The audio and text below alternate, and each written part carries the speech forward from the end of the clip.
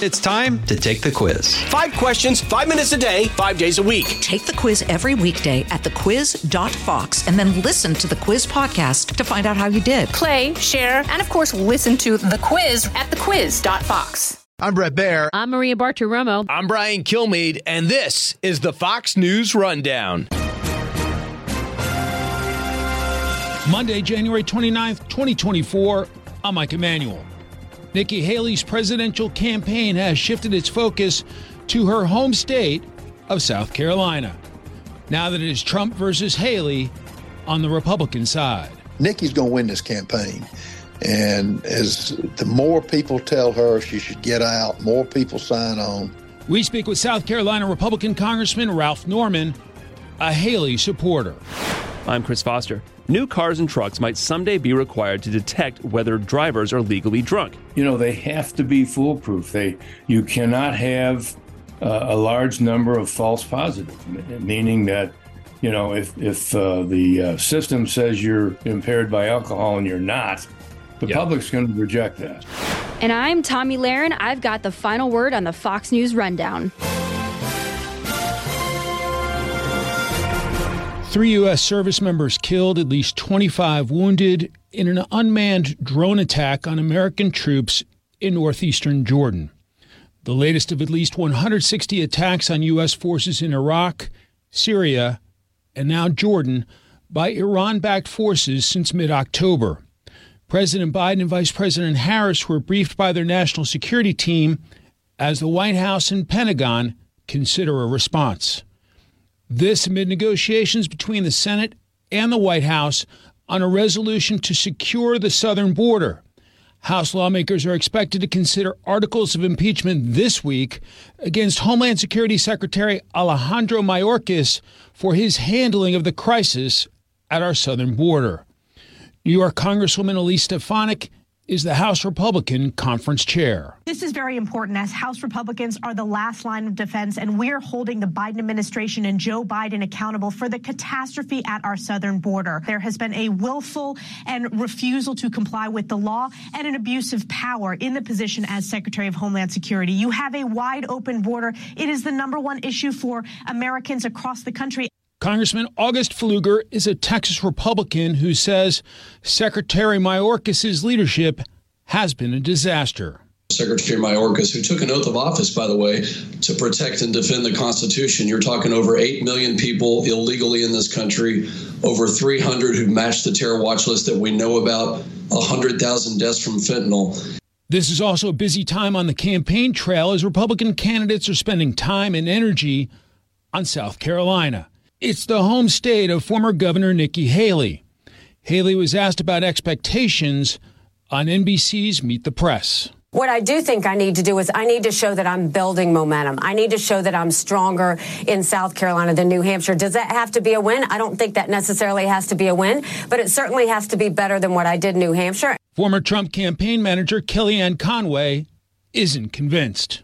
All this stuff about Nikki Haley, let me just make very clear, she doesn't have a math path. And those independents and Democrats who voted for her in New Hampshire are probably going to vote for the Democrat in the fall. Party leadership is typically neutral during primary season, but RNC Chair Ronna McDaniel has taken some criticism for favoring Trump. I'm looking at the math and the path going forward, and I don't see it for Nikki Haley. Haley's top supporters say, don't count her out. But when you enter the arena of politics, it is it's a blood sport. 2, you put your time, you put your talent, you put your money into running a race. Congressman Ralph Norman is a South Carolina Republican who is backing Haley. And Nikki, you know, I was with her when she announced on February, I think 15th or 14th. She's been doing this 13 months. Now, her name is on the line. But even more importantly, this is January. We've had Iowa and we've had New Hampshire. That's it. There are 48 other states that, have a stake in this game. South Carolina being one of them on February 24th, and then Super Tuesday. And, 36% will be decided by March 5th. percent will be decided by the end of March. But if you look at the past, Romney in 2012, it was May before he, got the count. Same thing with Trump, May. Hillary in 2016, I think, was after that. But bottom line, it's absurd. And I will tell you this, Mike, for Ronna McDaniel, in her role, to come out and call for, the rumor has it she was going to basically ordain Trump as the nominee, is ludicrous. She makes $348,000 a year to represent all of the Republican Party. And unless her board got together and gave her that authority, and even if they did, it's absurd to say the least. And Nikki's in this thing. She's going to be in this thing. And we'll see how it works out. Are you surprised by how quickly some of your fellow South Carolina elected officials jumped on the Trump train? I'm particularly thinking of Senator Tim Scott, who was made a senator by Governor Haley, and Nancy Mace, who Nikki Haley lives in her district, and they've done a lot of events together. Two things on that. I like both of them. Tim Scott was, I like him as a senator. Nancy and I are, teammates in the Senate. We're all from South Carolina. It's what really I think I don't understand. Tim should have picked up the phone and called Nikki, and he did not. Now, he's got his own reasons, which is fine, but I'll say this. When I decided to go with Nikki, I picked up the phone and I called Donald Trump, and he was as gracious and as, but I respect the man, and I respect for what he did for the country. And I told Nikki, I said, before I commit, I'm going to call President Trump. And I did. I don't understand why Tim did not. He said he texted. But that being said, everybody's got their different reasons. I don't really care. If we're going to be with Nikki's going to win this campaign. And as the more people tell her she should get out, or the more people sign on, I do think, as an overall observation, the people who got behind Trump, look at the timing. It's like picking the two Super Bowl winners the week before they play the game. But I respect everybody's doing what they have to do. I just don't operate that way. Former President Trump has certainly been critical of Ambassador Haley. He, attacking her character as well as her appearance. It is clear she's gotten under his skin. Well, President Trump, with his name calling, is actually funny. I mean, he got away with it in 2016. It's how he says it. It's actually funny. And Nikki was laughing about it. And that plays out, Donald Trump, you're not going to change him, nor would I try to. But it doesn't bother her. This isn't personal. It's not personal to me either. And politics never has been. People can call me what they want. And I will tell you, a lot of the people behind the scenes are scared of two things. One, the name calling. And two, they're scared they'll get a primary. Now, if you're scared of either one of those two things, you might want to find a different profession other than politics, because let's let the people decide. And as I told her, I've had two groups I've spoken with, and this is not my seat. If somebody else wants it, I will gladly engage with them and let the people decide. But that's not the overall feeling in Congress. That's why we've got to have term limits and get these guys out. Ambassador Haley's main argument for her campaign has been the electability of former President Trump, but the former president has been leading in general election polling against President Biden. In your view, is the Republican Party ready for new leadership? We'll see. I mean, it all boils back to, as an example, what Nikki's doing in South Carolina. Trump has had a lead in every state, and probably will. But now let's see how that plays out now. There are only two of them. And heretofore, we've had, we started out 14, and now when DeSantis dropped out 2 weeks ago, it's now 2. So we'll see how it plays out. But Nikki is willing to take that gamble, and she's willing to, if you're a card player, throw the chips in, let's see what happens, and she will do that. In terms of policy, the former president and Haley have clashed on foreign policy, immigration, and abortion. What policies can be expected under a Haley presidency, and how do you think they would differ from former President Trump's presidency? I don't think that to be honest with you, I don't think the substance of what she will do. Is she going to deport the aliens who illegally entered the country? Yes. Is she going to get us energy dominance and drilling and fracking? Yes. Cut regulations so we're finally manufacturing and getting those businesses back. Substantively, I don't know it's that much difference. It's how she approaches it and how she comes to Congress to get approvals. And that's where she'll add so much value.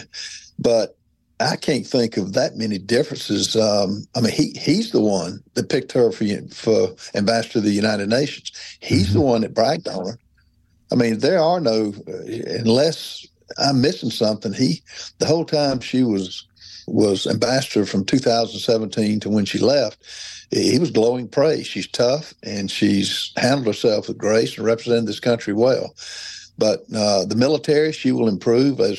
All of those things, the good things that happened under President Trump, Nikki will engage and even go further as far as recruiting people to run for office who are true conservatives. The bench, she will secure our Supreme Court with conservatives, and that's what I'm excited about. She can sell her vision, and she's got 8 years to do it. Is Nikki Haley committed to staying in this race through Super Tuesday, or will that be dependent on the result in South Carolina and, of course, fundraising?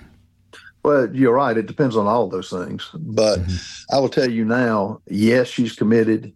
Is she going to get out for South Carolina? Absolutely not. Is she going to get out for Super Tuesday? Absolutely not. Now, if things change, if let's say her fundraising dries up, or let's just say, whatever happens, but she's willing. That's the beauty of a Nikki Haley. She's got the stamina and the backbone to take it. And it's going to be the game is on in South Carolina, which is going to be a very important state. But she's going from town to town, taking the same message that she has had. And I understand she was on one of the Meet the Press or one of the programs that did an outstanding job. To your day job on Capitol Hill, House Republicans have released articles of impeachment against Homeland Security Secretary Alejandro Mayorkas for high crimes and misdemeanors. 2 articles of impeachment. 1 is willful and systemic refusal to comply with the law. 2 is a breach of public trust. What's your reaction, and do you think this will pass the House, and what happens once it reaches the Senate? He's all the above that you mentioned. We're not going to, if you look at Mayorkas, who is just a glaring example of the border crisis, but all of the picks up and down the line, Blinken, all of them are. It's not going to change until, let's say, we impeach Mayorkas, which I think will happen. Now, the Senate, I have no idea. I've stopped trying to predict them, but I think he will be impeached in the House, and I think the downside is who will come behind him, because Joe Biden, who is not in his right mind, and even if he was, he picks those who are similar in philosophy to Mayorkas, so it'll be somebody else, maybe not as bad, but the direction he gives them is completely destroying this country. Congressman Ralph Norman of the great state of South Carolina, grateful for your time today, sir. Safe travels. Hope to talk to you again soon. My pleasure. Thank you so much.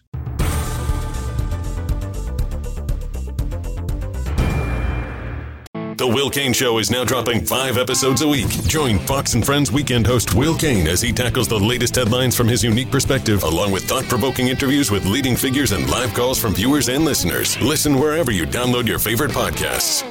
I'm Benjamin Hall, Fox News correspondent and New York Times best-selling author. Join me for my brand new podcast, Searching for Heroes. Make sure you subscribe to this series wherever you download podcasts and leave a rating and review. This is Tommy Lahren with your Fox News commentary coming up. After years of decline, drunk driving fatality rates in the U.S. have been creeping back up. The National Highway Traffic Safety Administration last month took the first step toward requiring technology in new cars and trucks to check whether the driver is drunk. Mothers Against Drunk Driving Victim Services Specialist Rebecca Sestea says she thinks it'd help pave the way to a future with no more drunk driving victims. So we are really hoping that families don't have to suffer this kind of trauma anymore. Universal drunk driving detection in cars could be years away if it ever happens, and it would work without drivers doing anything to initiate it. No blowing into a breathalyzer tube, for example. There's at least 4 technologies that I'm aware of that are passive and would detect alcohol-impaired driving. James C. Fell is a nationally recognized traffic safety researcher, a principal research scientist with NORC at the University of Chicago. So 2 of them are actually being tested on the road. I think the other 2 are also being tested because they do exist. But there's always new technology coming along, and the National Highway Traffic Safety Administration put out an advanced notice of proposed rulemaking trying to gather data now to see what's out there and whether they can actually set a standard on this. Yeah, and again, it's a long way off. But if they tried to implement it today, what would they do? I assume one of them has to do with just erratic driving, which is technology we already have. There's 2 technologies that are called the Driver Alcohol Detection System for Safety, or the DADS program. If you just Google DADS, you'll see their website. There are 2 technologies there. They're passive. One is breath-based, so when the driver gets in the vehicle, it will suck in the air that the driver is blowing out as they're breathing, and it will calculate the driver's blood alcohol concentration. The other one is touch, and so when the driver either puts his hands on the steering wheel or presses the starter button, it will measure the blood alcohol through the driver's tissue. Those are the 2 that are being tested now on the roads in Maryland and Virginia. And, they have to be foolproof. You cannot have a large number of false positives, meaning that, if the system says you're impaired by alcohol and you're not, the public's going to reject that. Sure. What are the other 2? Other 2? Go ahead. Go ahead. Yeah, that's what I was going to ask. With the other 2, are they more just based the other 2, on the car? The other 2 are vehicle-based, and one of them already exists. It measures whether you're staying in your lane. It measures your speed, your speed differential, measures how close you follow vehicles, things like that. The other one is a camera-based. It's a camera of the driver's face, and it follows the driver's eyes and the glance measures. And drunk drivers and impaired drivers tend to just stare straight ahead and don't look off to the side. And if it detects something like that, then, again, it would be a warning or something like that. If it was something that was a warning, like, hey, maybe you shouldn't do this, check yourself. The car, think you might be drunk. Maybe that would be accepted. But if it's something that your car literally isn't going to start, the risk of false positives alone would seem that there would just be so much of a public outcry that you can't do it. Well, that's exactly what happened back in the 70s when they developed technology for seatbelt use. They had the sensors in the seats that if somebody was in the seat, that they had to buckle their belt or the car wouldn't start. And housewives were putting grocery bags on the seat, and the vehicle wouldn't start because it sensed somebody in the seat. And so there was a big public outcry, and Congress immediately rescinded that particular standard. Now, you've been involved, and you've researched impaired driving a lot, and you've testified about lowering, when they incentivize the states to lower the blood alcohol level from 0.10 in some states to 0.08. You've looked into the benefits of 0.05. How much more dangerous is it? What's the factor of dangerousness as you go from 0.5 to 0.8 to 0.1?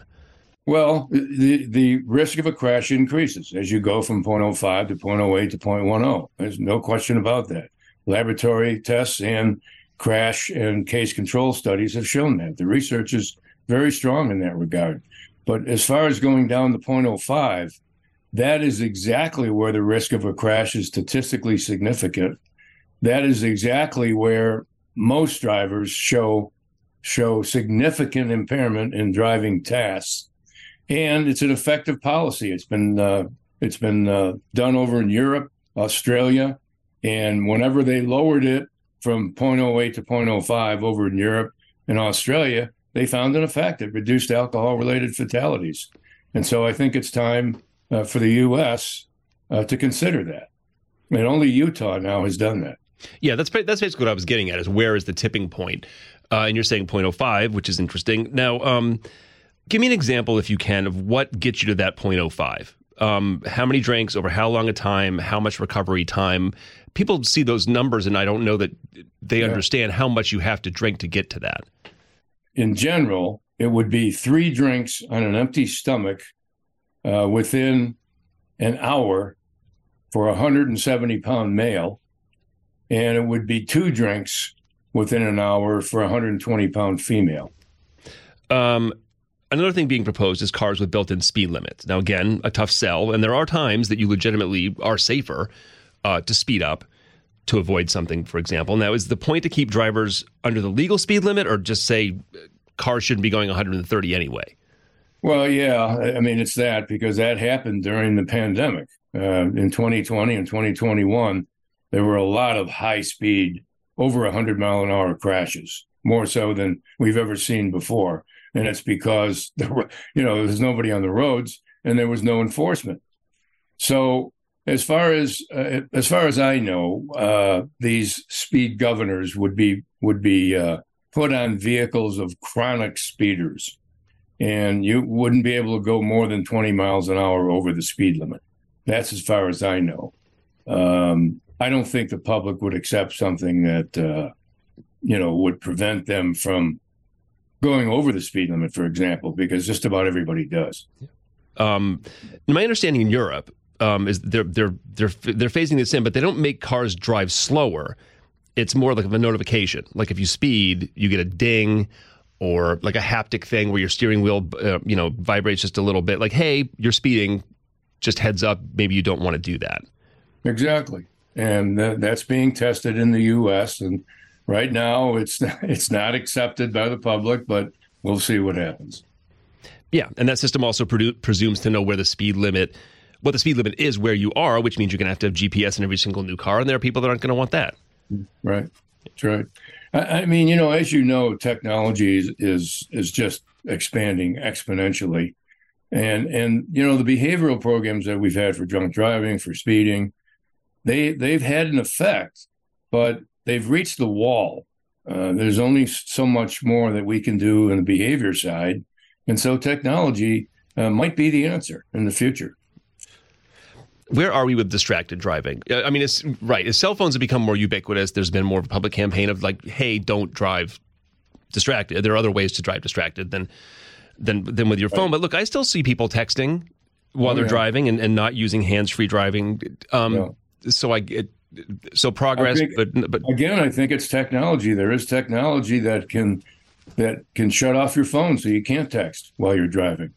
I think technology is going to be the answer there, because it's very, very difficult for law enforcement to determine whether somebody's on their cell phone or texting or whatever. Jim, pedestrian deaths are at as far as I know, a 40-year high. They're falling in other countries, though. Now, are you concerned about the safety of these larger and higher SUVs, for one thing? Not for the people in them, of course. Like our U.S. law tends to look more. You consider the safety of the people in the car, not the people outside the car, pedestrians and other cars. Is the height causing visibility problems in these new vehicles? Looking ahead, electric vehicles are even heavier. So what do we do to protect safety for pedestrians and the people in the cars getting hit? Well, the height is an issue, but the biggest issue is the weight. When those vehicles hit a smaller vehicle, the smaller vehicle really takes the brunt, and the chances of people dying in that vehicle go up. So it's the big mix in the U.S. of vehicles. That's one of the issues for our fatality rate. One more. Where are we with self-driving cars? Are kids born today, say, or their kids, are they going to wonder why we used to drive ourselves? I think so. I mean, we're still a ways off. As you know, the Tesla was recalled. We're at a point where we do have the technology, but it's not perfected yet. It still hasn't detected certain vehicles within a crash range. And, you really shouldn't just let the vehicle drive itself in some of those automated vehicles. So I think we're a ways off, but I think eventually, yes, there will be automated vehicles. Now, that will go a long way toward reducing fatalities, but what about drunk driving? I'm not sure what's going to happen there, because if you get a drunk in the vehicle, I mean, he doesn't know where he's going, and he tries the technology, I'm not sure what's going to happen in that regard. So, but I think automated vehicles are in the future, and I think they will eventually take over. James C. Bell is a traffic safety researcher with NORC, the National Opinion Research Center at the University of Chicago. James, thanks for coming on. Thank you.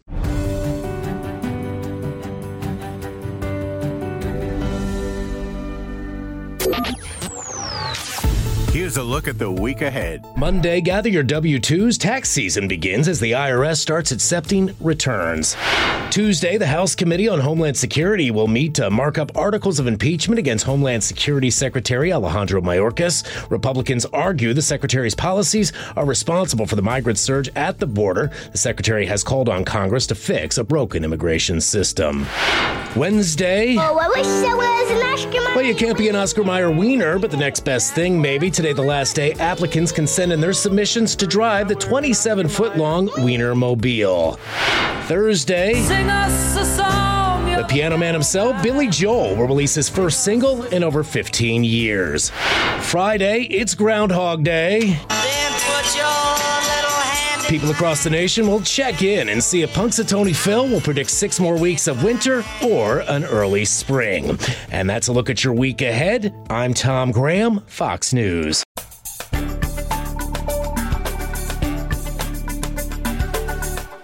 Precise, personal, powerful. It's America's weather team in the palm of your hands. Get Fox weather updates throughout your busy day, every day. Subscribe and listen now at foxnewspodcasts.com or wherever you get your podcasts. Rate and review the Fox News Rundown on Apple Podcasts or wherever you listen. It's time for your Fox News commentary. Tomi Lahren. What's on your mind? Liberals love an open border until the open border comes to them. That's why I will be supremely curious to see how many residents of the affluent Chicago suburb of Naperville will take their councilman up on his request to open their large homes to illegals. Councilman Josh McBroom floated that very idea during a community discussion on the migrant crisis. While McBroom did say the city did not plan on using tax dollars to support the transient illegal immigrants passing through, I think the suggestion that residents house them is actually more egregious. But come to think of it, perhaps it is time for these Democrat voting municipalities to walk the walk that they so often just talk about. If you're willing to keep voting for the very people who are allowing the invasion at our border, you should be more than willing to pay the price, even if that means opening your own homes to the illegals your leaders have welcomed. I'm Tomi Lahren, and you can watch my show Tomi Lahren is Fearless at Outkick.com. You've been listening to the Fox News Rundown. And now, stay up to date by subscribing to this podcast at foxnewspodcasts.com. Listen ad-free on Fox News Podcasts Plus on Apple Podcasts. And Prime members can listen to the show ad-free on Amazon Music. And for up-to-the-minute news, go to foxnews.com. This is Jimmy Fallon, inviting you to join me for Fox Across America, where we'll discuss every single one of the Democrats' dumb ideas. Just kidding. It's only a 3-hour show. Listen live at noon Eastern or get the podcast at foxacrossamerica.com.